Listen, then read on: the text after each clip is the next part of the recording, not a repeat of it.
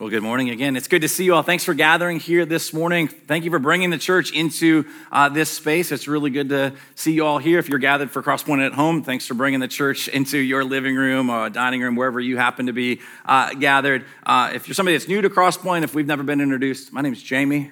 It is a joy of mine to be able to serve as one of the pastors here at Crosspoint, to get to open up God's Word with you all, which we are going to dive into in just a moment. And as we'll be in week 2 of this new series called Restore My Soul. Excited to get into that. Even as Pastor Eric prayed, we're going to be looking at this theme of the bodies that God has given us and how do we use those for worship, and what does that mean with the restoration of the soul? Like, what do those things have to do with one another? But before doing that, I want to give you a quick update of something that's happening in the life of our church. It's one of those situations where you're like, praise God for this. It's creating new problems, all right? And so here's what I mean by that is that our Crosspoint Kids ministry, you've heard some of this if you've been part of Crosspoint for a while. We've always had a thriving kids ministry, but in the last 6 months, the number of kids checked in on Sunday morning is basically almost doubled, all right? And so there's been plans put in place to expand. One of the things is just kind of like physical location-wise. I'll throw a couple of photos up here. On the left, that was one of the kids' classrooms, and on the other side of that wall was just some storage and whatnot. And so this past week, a project was begun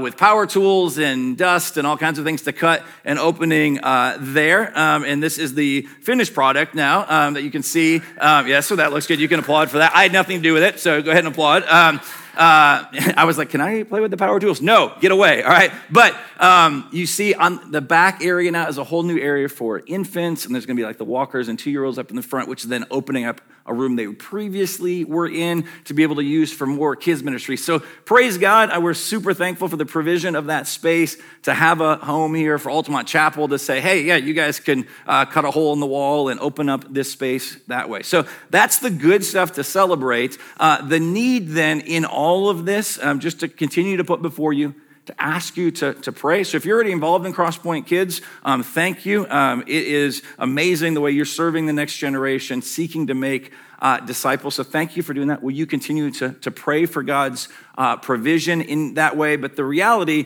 is, as CP Kids, as it continues to grow, and even in this disproportionate way to like the number of adults here, all right, it really does need more help. The kids ministry does. We do not want to have those who are serving get burned out, and that's very easy to have happen. So here's what I'm putting before you. All right, if you're somebody that this is your home church, you're a partner here, and you're not anywhere serving, the church needs you. And so we would implore you to get plugged in here. It would be a massive help to the overall ministry of the church. If you're somebody that is serving currently in another area, all right, we realize you may not be able to serve additional time in like the normal rotation, but in talking with our kids director, Jessica Green, she said if somebody even like quarterly was able to serve, so you're talking like 4 times a year, if I'm doing the math correctly there then, right? Even that, to have this group of people who maybe serve primarily somewhere else, but to know, okay, 4 or 5 times a year, whatever it looks like, to be able to be plugged in. Because week to week, there's this juggling act that takes place, and we want to care for the kids well that are here, to disciple them. It is not childcare. It is not babysitting, all right? It is kids being pointed to Jesus. Discipleship is happening, but it takes, as we'll even look at today, it takes a whole body to do that work, all right? And so we just encourage you in those ways. Realistically, it's going to take ownership from the whole church to kind of solve, but by God's grace is a great problem to have. And so would ask you to consider that, to pray about that, to talk with myself or any other leaders after the service, or as always, probably the simplest thing, go to cp.church. That next steps icon you see in the lower right corner, click that. One of the menu items you'll see is to serve with CP Kids, and can start that process. You even filling out that form is not saying, oh no, I'm signed up for life. I cannot get out of it, right? This is you saying, I'm interested in finding out more. Jessica Green will follow up with you, help get you everything that you need. We realize not everyone will be able to do this, but I am calling and praying and hoping that the church, that we can rally around this together, because it's a massive, massive need, and it's so, so important, all right? So with that, we're going to dive into week 2 of this new series called Restore My Soul. All right, we began this last week with this introduction of this idea that we see in Psalm 23. The Lord is my shepherd, I shall not want. He makes me lie down in green pastures. All right, he leads me beside still waters. In this line, he restores my soul. It's David reflecting on the good shepherd, all right, and this reality that, there's this restoration that we all need. But the question becomes, how is the soul restored? What does that look like? And so we want to spend time basically from now until the Advent season begins, all right, looking at a truth each week that we need to embrace, to rest in, to wrestle with, all right, because there's something counter that. There's a lie that continues to be pushed forward, all right, various lies that we fight that actually destroy and disrupt, bring chaos to the soul. But if we're going to see the soul renewed and restored and refreshed, there are particular truths that we need to embrace. And so each week we're going to look at one of those particular truths that we see in the scriptures. All right. So this morning, to help get us going, we're going to get into Psalm chapter 139. So if you brought a Bible, please turn there. This is where we'll start. We'll be in a few different texts this morning. And as always, go to cp.church on your phone. You're welcome to do that. Click that Next Steps icon, and you'll see a tab that says Sermon Notes. You'll click there. And you can find the text that will be in this morning. Anything that's up on the screen will be there. So Psalm 139. We're going to get there in just a moment, so just kind of keep your spot there. The big idea this morning is we think about our souls being restored. And you've heard it throughout the service already, things that have been prayed for, ways we've been reminded is this. We are not disembodied souls. In fact, the truth that we need to embrace this morning is that you and I have a sacred body. And the question is, are you considering this? Are you considering the implications of this? And I realize in considering this and even thinking about the body, it brings up all sorts of, I think, questions and confusion because our culture is very, very confused about this. And we as the church can get very confused about this. That at one end of the spectrum is almost this worship of the body, all right? There's such reverence given to it. Like on the one hand, it's good, like, yeah, do some exercise, eat your vegetables, great, we're good with that. But there can be this like hyper fixation on it where we're so consumed by it, the body gets objectified, you have to look a certain way. There's all this pressure, all right? We don't realize that most of the people we're seeing online or in magazines or what, it's like, they've all had various things like, computer-generated things that have been done to them to make them look a certain way, and yet there's this pressure.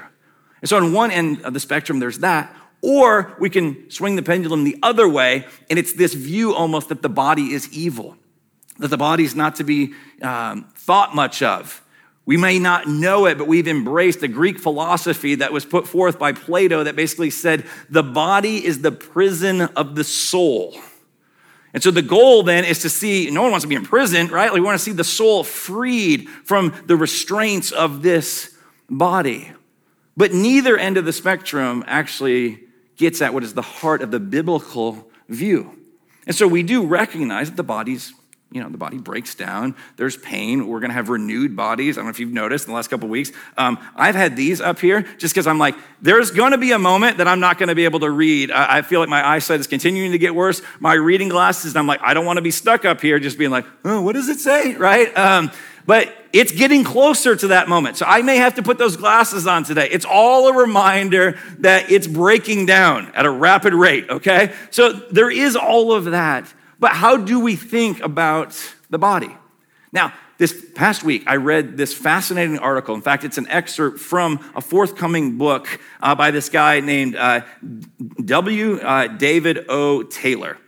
It's a lot of initials, it's a lot of names. But anyway, in a forthcoming book called A Body of Praise. I was not familiar with these words or this terminology, but as we get into it this morning, we're going to dive into our text in just a moment. Let me put before you something that I learned that I found fascinating. This article is linked out in the sermon notes this morning. But here are our phrases or words this morning, all right? Our words of the day, entrainment and interactional synchrony, which some of you are like, oh, I've known about that for years, man. Like, how do you not know this? But for the rest of us who may not know what these things actually are about, here's how this article from this forthcoming book goes to talk about it. Entrainment, all right, is this idea, and maybe you've experienced that already this morning, when we think about music, and we think about what happens with a group of people gathering, all right? Like a song comes on. Maybe a song comes on the radio, or you're at a restaurant, right? And you find just sort of in an involuntary way, you look down and like your foot is tapping, right? Like to the beat of it. Some of you have no rhythm, but maybe you're still finding that beat, right? Like you're able, there's something happening that's like drawing you in. There's this communal experience that is happening. That's a bit of what entrainment is, all right? It's brains and bodies becoming coupled together. There's far more that's happening at a physiological level than we are oftentimes aware of. And so there's this idea of entrainment. A closely related concept that he begins to unpack is this idea, and there's the word again, or words, interactional synchrony. Again, you're like, what? Maybe that doesn't mean anything to you. But the idea is where our bodies, we oftentimes mirror one another. So you think of a newborn child, perhaps, all right, and a mother gazing at the baby. And what is the baby seeing time and time again? The smile of the mother, of the parent, or the father, or the friend, or whoever. And eventually, that child, and it's a moment of great exultation, right, from the family, will mirror back that sort of response. They will smile back at you. This is interactional synchrony that's happening. In fact, the author talks about it this way as it pertains to even what we were doing just a moment ago, all right? When we were all gathered and we're singing together, all right, there's this mirroring. It says when we sing together, there is some shared neural activity that we're attuning to the same pattern of sound together. You might have been thinking for a moment like, oh, we sang a song. Oh, that's a new song. I like those words, or I like this, this particular rhythm to it. And that may all be true. But friends, God has designed things in such a way, and this is just one aspect of the overall creation and how amazing it is. But God is bringing restoration to your soul and my soul partly through how we engage bodily, physically, even when we're doing things like singing songs together. There is something profound that is taking place. This just gives us a little glimpse into how amazing every aspect of creation is, and we need to be paying attention if we're going to find our souls restored. So let me read for you just a couple sections of this article. Here's what he says, all right? There'll be some words in here. If you're like me, you're gonna be like, I don't know exactly what that is, but I think you'll get the big idea. Scientists have shown how certain practices of music, such as a congregation singing the doxology at full volume, evoke neural activation that is shared among listeners in key emotion areas, such as the amygdala, insula, and caudate nucleus, perfectly clear right there, right? These experiences create a surge of endorphins, a release of oxytocin, resulting in a heightened sense of fellow feeling, a deepening of social bonds, a loss of self-protective boundaries, and an increased sense of feeling felt by one another, which is to say an increased sense of empathy. He continues, in terms of the scientific theory of Hebb's axiom, which you're like, oh, totally know what that is, but in case you don't, all right, it's summarized this way: neurons that fire together, wire together, and a people who sing together experience a wiring together of their neural networks. They become tethered to one another in neurological and physiological ways, not just in affective or relational ways. Now, there's a lot happening there. I'm not pretending that I understand all of it, but it is communicating like our bodies matter. What is happening? Like God is shaping us and molding us and restoring our soul through all kinds of means, one of which is realizing you and I have been created with this sacred body. What a gift. And are we paying attention to that? Have you considered those things? It's worth reflecting on, even over the past couple of years. Culturally, we are more divided than ever, less empathy for one another. And that's not just out there. I wish we could say, well, look at all those people doing that. That's in the church. It's oftentimes most felt in the church, right? And then we have to recognize for a time, even our ability to gather and do what we've done for a long, long time of singing together, how much might that be contributing, right? Like all of these things. And I realized we had to stop for a while, but we should also count the cost and say, oh, like there's something we missed out on. There's something that was happening that there was a loss then. Like if you feel disconnected from the church body, sometimes it's worth asking some very basic questions like, are you present with the body, right? And I realize not everybody can be at all times, but it shows the importance. Last thing he continues, he says this in summary, my main theological point here is this: over against the idea that the Spirit works in exclusively invisible and immaterial ways in the singing ministry of the church, I contend that the Spirit produces the one body life of the church, not despite or beyond our bodies, but rather in and through our physical selves. The Spirit takes our corporate song and it binds us corporally in ways that are irreducible and deeply transformative. I'd encourage you to read the whole article, but it gets at the heart of this matter. They're like, oh, our bodies matter. And so with that, let's jump into what we see as this beautiful design, Psalm 139. Let me go ahead and read these words. They're perhaps familiar to you, but let's just reflect on these for a moment and realize that God in his creation, when he got to what was the pinnacle of his creation, everything was good. He's like, ocean, it's good. Lions, good. Not the football team, but the creation, right? All of his creation, the Grand Canyon, good. The Rocky Mountains, good. But then he looks at humanity that he's created, and there he declares, that is very good. There's something unique about us as image bearers. So Psalm 139 builds on these themes. For you formed my inward parts. You knitted me together in my mother's womb. I praised you, for I am fearfully and wonderfully made. Wonderful are your works. And look at the language here. My soul knows it very well. My frame was not hidden from you when I was being made in secret, intricately woven in the depths of the earth. Your eyes saw my unformed substance, which is the Hebrew word for embryo. In your book were written, every one of them, the days that were formed for me, when as yet there was none of them. So for just a moment, let's reflect on this beautiful divine design. You are not an accident. There is no part of you that has been a mistake, that was overlooked by God, that's like, oh, how did that happen, right? Like every last bit of your physical makeup, the design, how you look, the interests you have, the temperament you have, the personality you have, all of those things, the taste buds that you have that allow you to enjoy certain foods and be like, this is spectacular. And also things that you're like, that's the worst thing I've ever tasted, right? Like all of those things. It comes back to Psalm 139, verse 13. For you formed my inward parts. You knitted me together in my mother's womb. That image there is one of intentionality and of care. Reminds me of, as a young kid growing up in Western Michigan, that every so often we would go over to my great-grandmother's house, my great-grandma Skur, right? And what she would do is she couldn't move very well physically. She had some things that inhibited that, but she, for hours, would literally sit and knit together things that are helpful in cold places like Michigan, right? Like hats and mittens, all right? And then she would pay attention to the fact that all of these great-grandkids of hers were growing older and growing larger, and so then there would be new hats and new mittens that are appropriately sized. And so there was just this level of care and a concern and a love expressed, like weaving it together, knitting together. And if that's true, all right, of somebody making mittens, all right, how much more true is it of our God, who literally says he was knitting us together in our mother's womb? He cares about you. You're an image bearer, and your body that he knit together, it matters big time. It has massive implications on the state of your soul. It continues, all right? I praise you, for I'm fearfully and wonderfully made. David is reflecting on this, and he's praising God. He's not looking with jealousy at somebody else and saying, well, their body is this, or they got this talent. And he's like, I'm fearfully and wonderfully made. Wonderful are your works. And he says this, my soul, at a soul level, it knows it very well.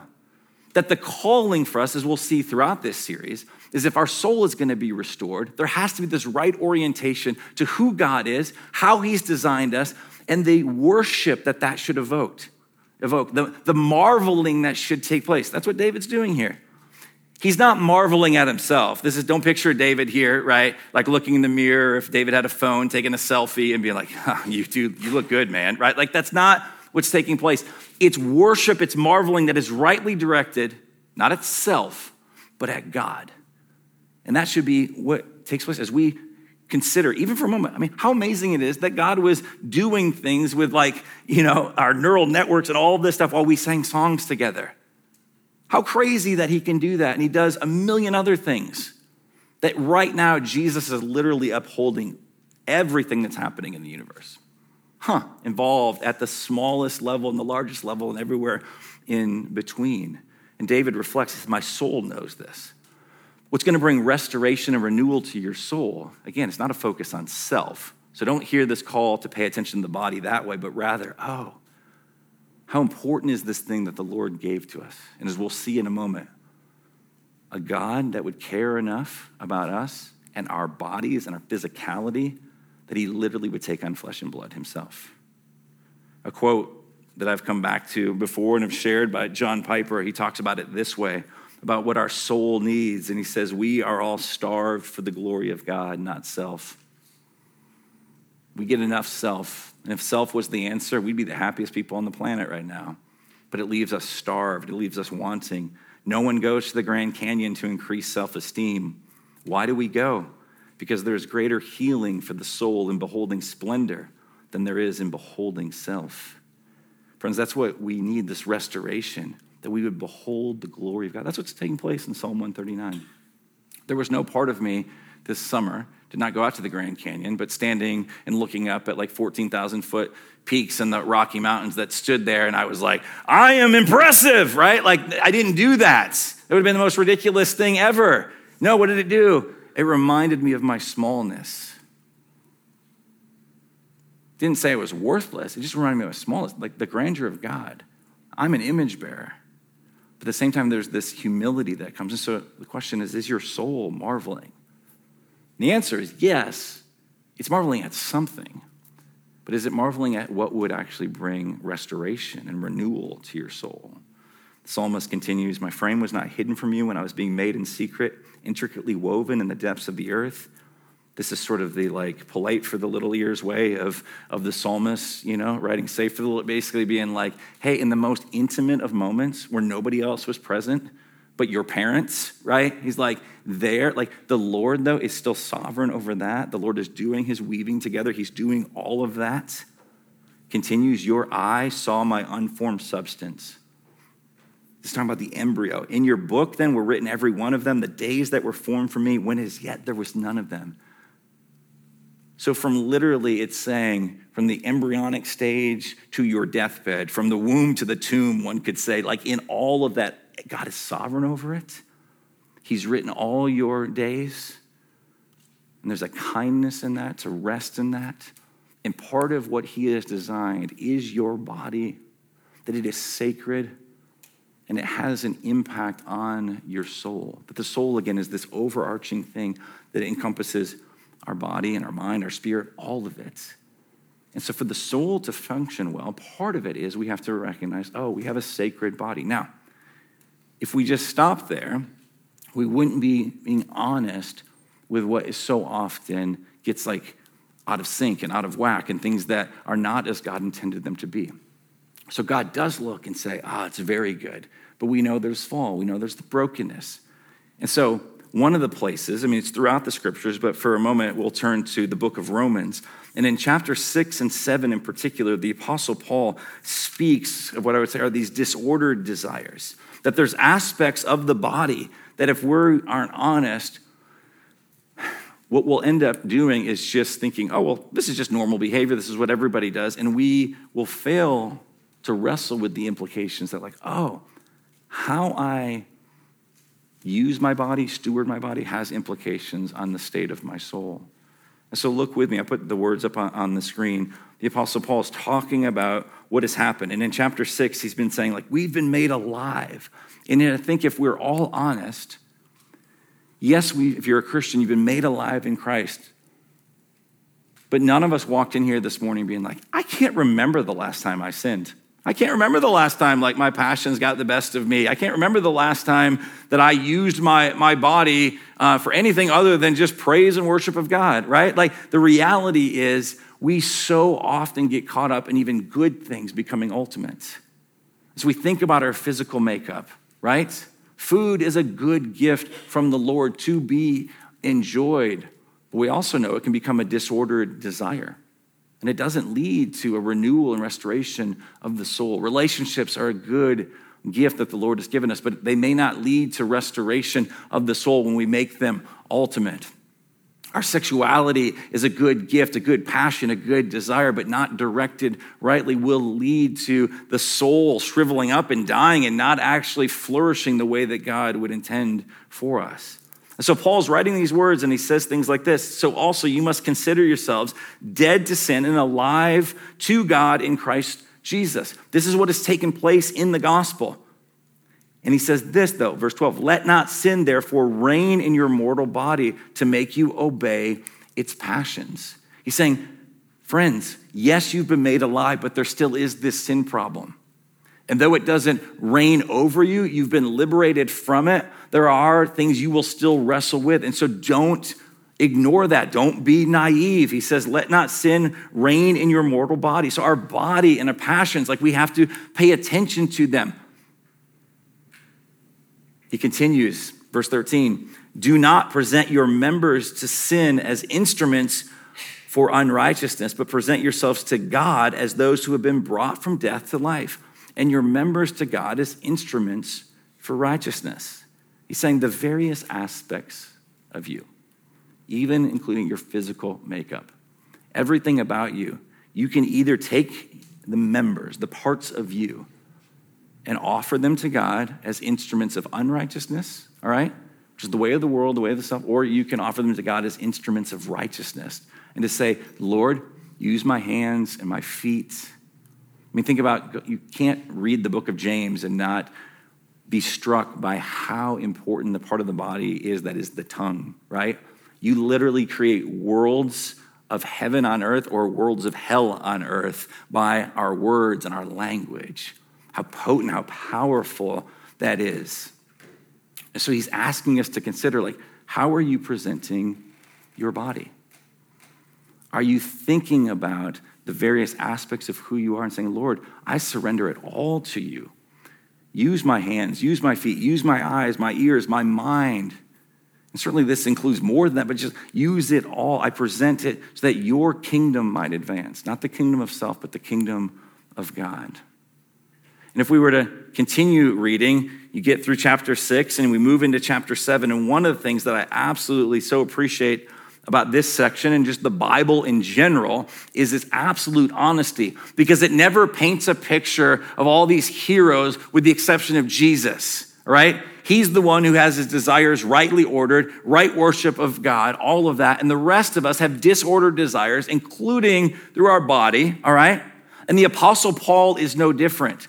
The Apostle Paul continues to be one who struggles. Have you had these moments ever where you're like, all right, I know the right thing to do, and I might even want to do the right thing, and somehow I find myself doing the very thing that, I didn't want to do. I'm like, I knew this was the good to do, and instead of just, it's not even that I don't do the good, it's that I actually go and do the exact opposites, right? It's the equivalent of me being like, cool, I'm gonna get some exercise today. I'm gonna fire up that workout video. And instead, I let it play while I eat cake on the couch, right? Like that's so often what our lives can look like.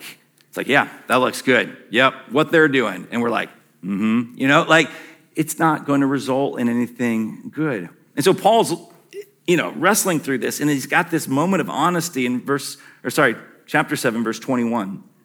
So I find it to be a law. He's saying, there's like this principle of just how the world works is what he's saying, that when I want to do right, evil lies close at hand. Have you felt that? Like there's this battle, there's this war that's happening. He says, for I delight. He's like, I literally do. I delight in the law of God, in my inner being. It's like, I'm not making that up. That's a real thing. But I see in my members another law waging war against the law of my mind, in making me captive to the law of sin that dwells in my members. He's thinking through, he's wrestling through just what is the reality of his life. He's thinking about the various parts even of his body, and he's like, man, I know what to do. Might even desire it, might delight in it, but there is evil that is close at hand. Every time I read this particular section of scripture, it always brings to mind, which those of you who know me, this won't come as a huge surprise, but it brings something to mind, particularly from the Lord of the Rings, all right? Tracy got to mention the Lord of the Rings a couple weeks ago. I'm like, well, it's my turn now, all right? So There is a particular scene in the second film. It's in the books as well, but you may remember it from the film in The Two Towers. And there's this main character that I think many of you are aware of. If we talk about disordered desires, there's this creature named Gollum, all right? And you don't need to know the whole story, but just know this. He's obsessed with this ring, and it had been in his possession at one point. And now it is with these two little hobbits, Frodo and Sam, all right? And Gollum, though, there's some change that's starting to take place. Like, you actually see some moments of kindness. It's like he's kind of being awakened to, like, oh my gosh, all these desires, they're like, well, here, I'll just put it. Like, if this is how you end up looking, your soul's not in a good place, right? And so we'll come back to that in just a moment, all right? That's terrifying. But anyway, there's this particular scene, and it's showcasing for us. The filmmaker's basically like, I'm going to put on display with what appears to be two characters, but they're really the same. You're getting to kind of peer into the mind of this character, Gollum. It's this back and forth. It's like he's arguing with himself. This is some Romans 7 stuff. I don't want to do this. I know better. I desire the right thing. Oh, look, shoot, I did that thing that I wasn't supposed to do. And so literally this particular scene on the left is the part of him, right? It's still disordered desires, and he's yelling. And the other part of him is covering his ears, like, no, I'm not gonna listen, because he doesn't want to hear the lies that are spewing forth. Lies that would say, no, you need that ring. Those hobbits are trying to trick you. You need to look out for you. There is no life to be found apart from that desire to have this ultimate power. And he begins to spew forth these lies. No one cares for you. No one likes you. Even at one point, looking him in the eyes in this scene and saying, you're a murderer. And on the other side, no, that's not true. It's not true about me. It's not true about my new friends, Sam and Frodo. And he begins just yelling, like, go away. Like, I'll have no more of you. You're done. He's saying these things. And at one point, he utters these words. He says, Master takes care of us. Master takes care of me. That the call of the life of restoration of the soul is not freeing ourselves from all masters, but having the right master. And in this moment, this scene ends with there literally being like this leaping and dancing and him declaring, I am free. Because for a fleeting moment, he was latching on to the truth that, oh, there's a master that's looking out for me. And so Paul is asking this question in verse 24 as he showcases for us, how difficult this is at times. And he says, wretched man that I am, who will deliver me from this body of death? Hear me on this. Paul is not saying, yep, Plato was right, the Greek philosophers were right, the body is the prison for the soul. That's not what he means by deliver me from this body of death. He's speaking of just the sin and the battle and all of that. He's like, when will I be made whole? When is there going to be renewal of all of me, my mind, body, soul, all of it? Who will deliver me? And as Paul continues, he's like, praise God for Christ Jesus. He is the one who delivers. Now, here's what I want to close with. I think this is so spectacular as we just zoom out for a moment. Only God could come up with something like this. The God who in Genesis 1 creates our bodies, looks out over it and says, very good. And then we rebel. We say, no, I want the power. I want the control. I want to be like God. How are we going to be delivered from this body of death? Is God going to discard the body? Is God going to burn everything up? Is God going to start over? Or in the most upside down thing ever that only God can do and only God would think up, he's like, you know how I'm going to deal with the body issue? I'm going to become a body myself, that I'm going to take on flesh and blood. This is what we call the incarnation. And then in that, this Jesus, the God-man Jesus, who lives a perfectly sinless life, never rebels, never has disordered desires, always uses his body for the purposes of God's kingdom. He ends up dying the death that you and I deserve. And right before he would go to the cross, where his body would be put on a cross, what does he do? He gathers for a meal with his closest friends, even those that would betray him. And he gets down on his knees and he washes their feet. Just think about the physicality of that, the embodiment of that. It's not just talking about servanthood in general. He is there with their stinky, smelly, gross feet, and he's washing them. And then, at a later point in the dinner, he breaks bread, and what does he say? It is no accident what he's saying here. This is my body, which is broken for you.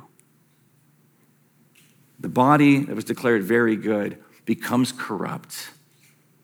Everything's broken and fractured, and then God moves into the neighborhood. God takes on flesh and blood. In this moment of great sacrifice, what does he do? He begins speaking of his impending sacrifice, and he says, my body, which is broken for you, my blood, which is shed for you. This is divine deliverance. This is the answer to Paul's question. Who will deliver me? Well, it's God who took on a body. And then in this meal that we have that's referred to as communion or the Lord's Supper or the Eucharist, this is my body. Look at the words of John 1:14. And the Word became flesh and dwelt among us, and we have seen his glory, glory as of the only Son from the Father, full of grace and truth. Jesus moved into the neighborhood. Jesus took on flesh and blood, the incarnation. And then it would lead to this meal where he would speak these words in Luke 22:19-20. And he took bread, and when he had given thanks, he broke it. And he gave it to them, saying, this is my body, which is given to you. Do this in remembrance of me. And likewise, the cup after they had eaten, saying, this cup is poured out for you, is the new covenant in my blood. This is highly intentional language. And it doesn't stop there. There's this divine deliverance. It's the answer to who will deliver me from this body? And then Jesus says this, right? What he's creating then is not just a group of people that are saved by him and just live as isolated individuals, but we are called then to be this dependent community on him that's called the church. And yes, it's broken, and yes, it's messed up, and we've got our issues, and every church in the world has its issues and will forever until Jesus comes back. And yet, there's something beautifully glorious about who we are. We are referred to as what? The body. This is intentional language again. There is this call to this dependent devotion because now we are the body of Christ. We are the church. Do you see what God is doing? And so in Romans chapter 12, verse 1, I appeal to you, therefore, brothers, by the mercies of God. Paul's saying, don't forget the mercies. Don't forget the grace of God. That's what motivates all of this. Here's the language again of presentation.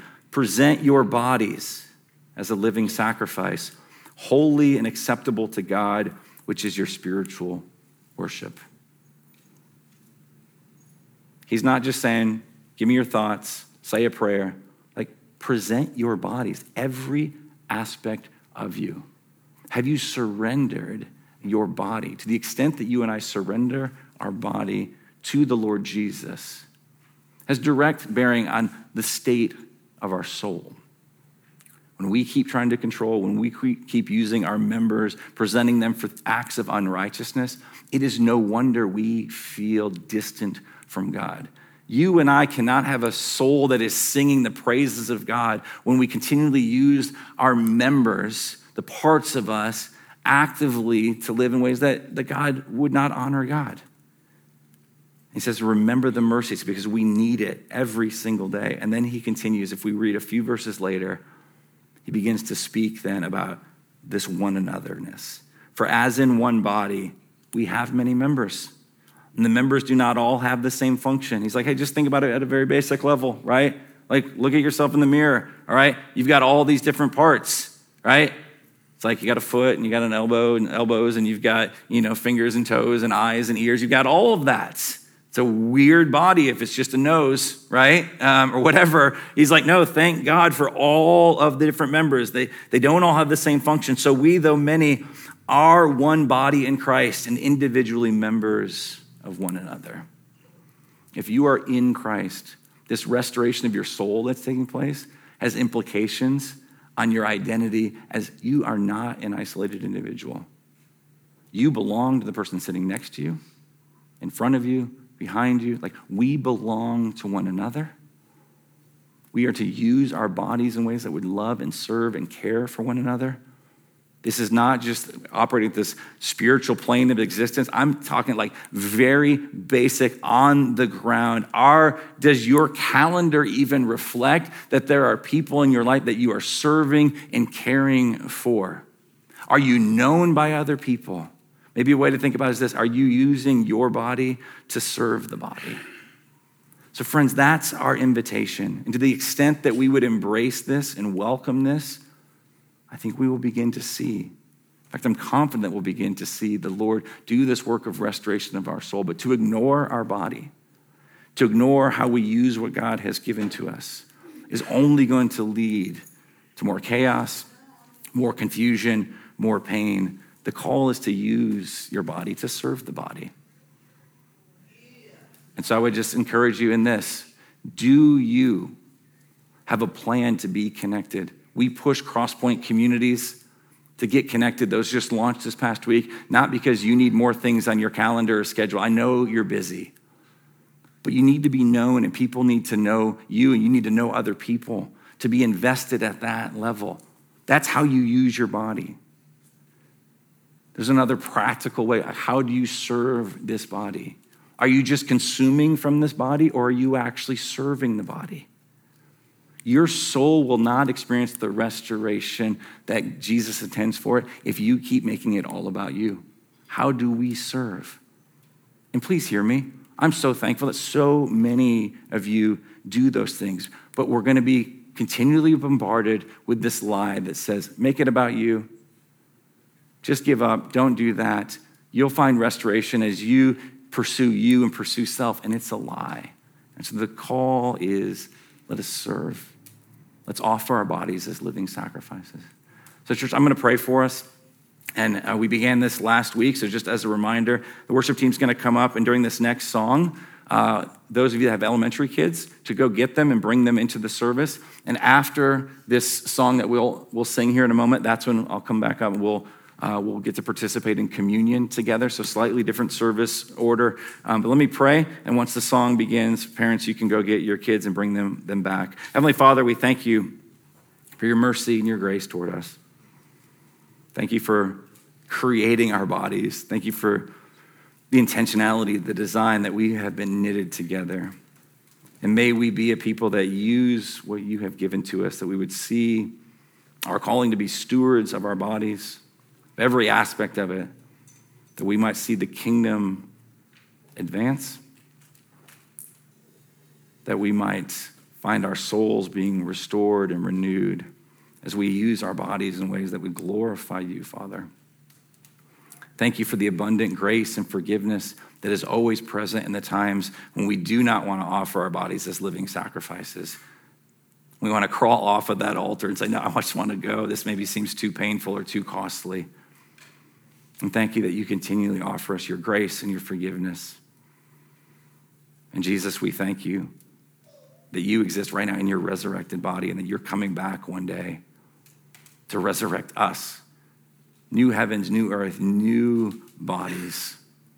And we thank you for that. We long for that day. And in the meantime, we ask that you would help us by the power of your Spirit to live here as these embodied souls, and that we might serve you for your glory and our joy. We pray in Christ's name. Amen.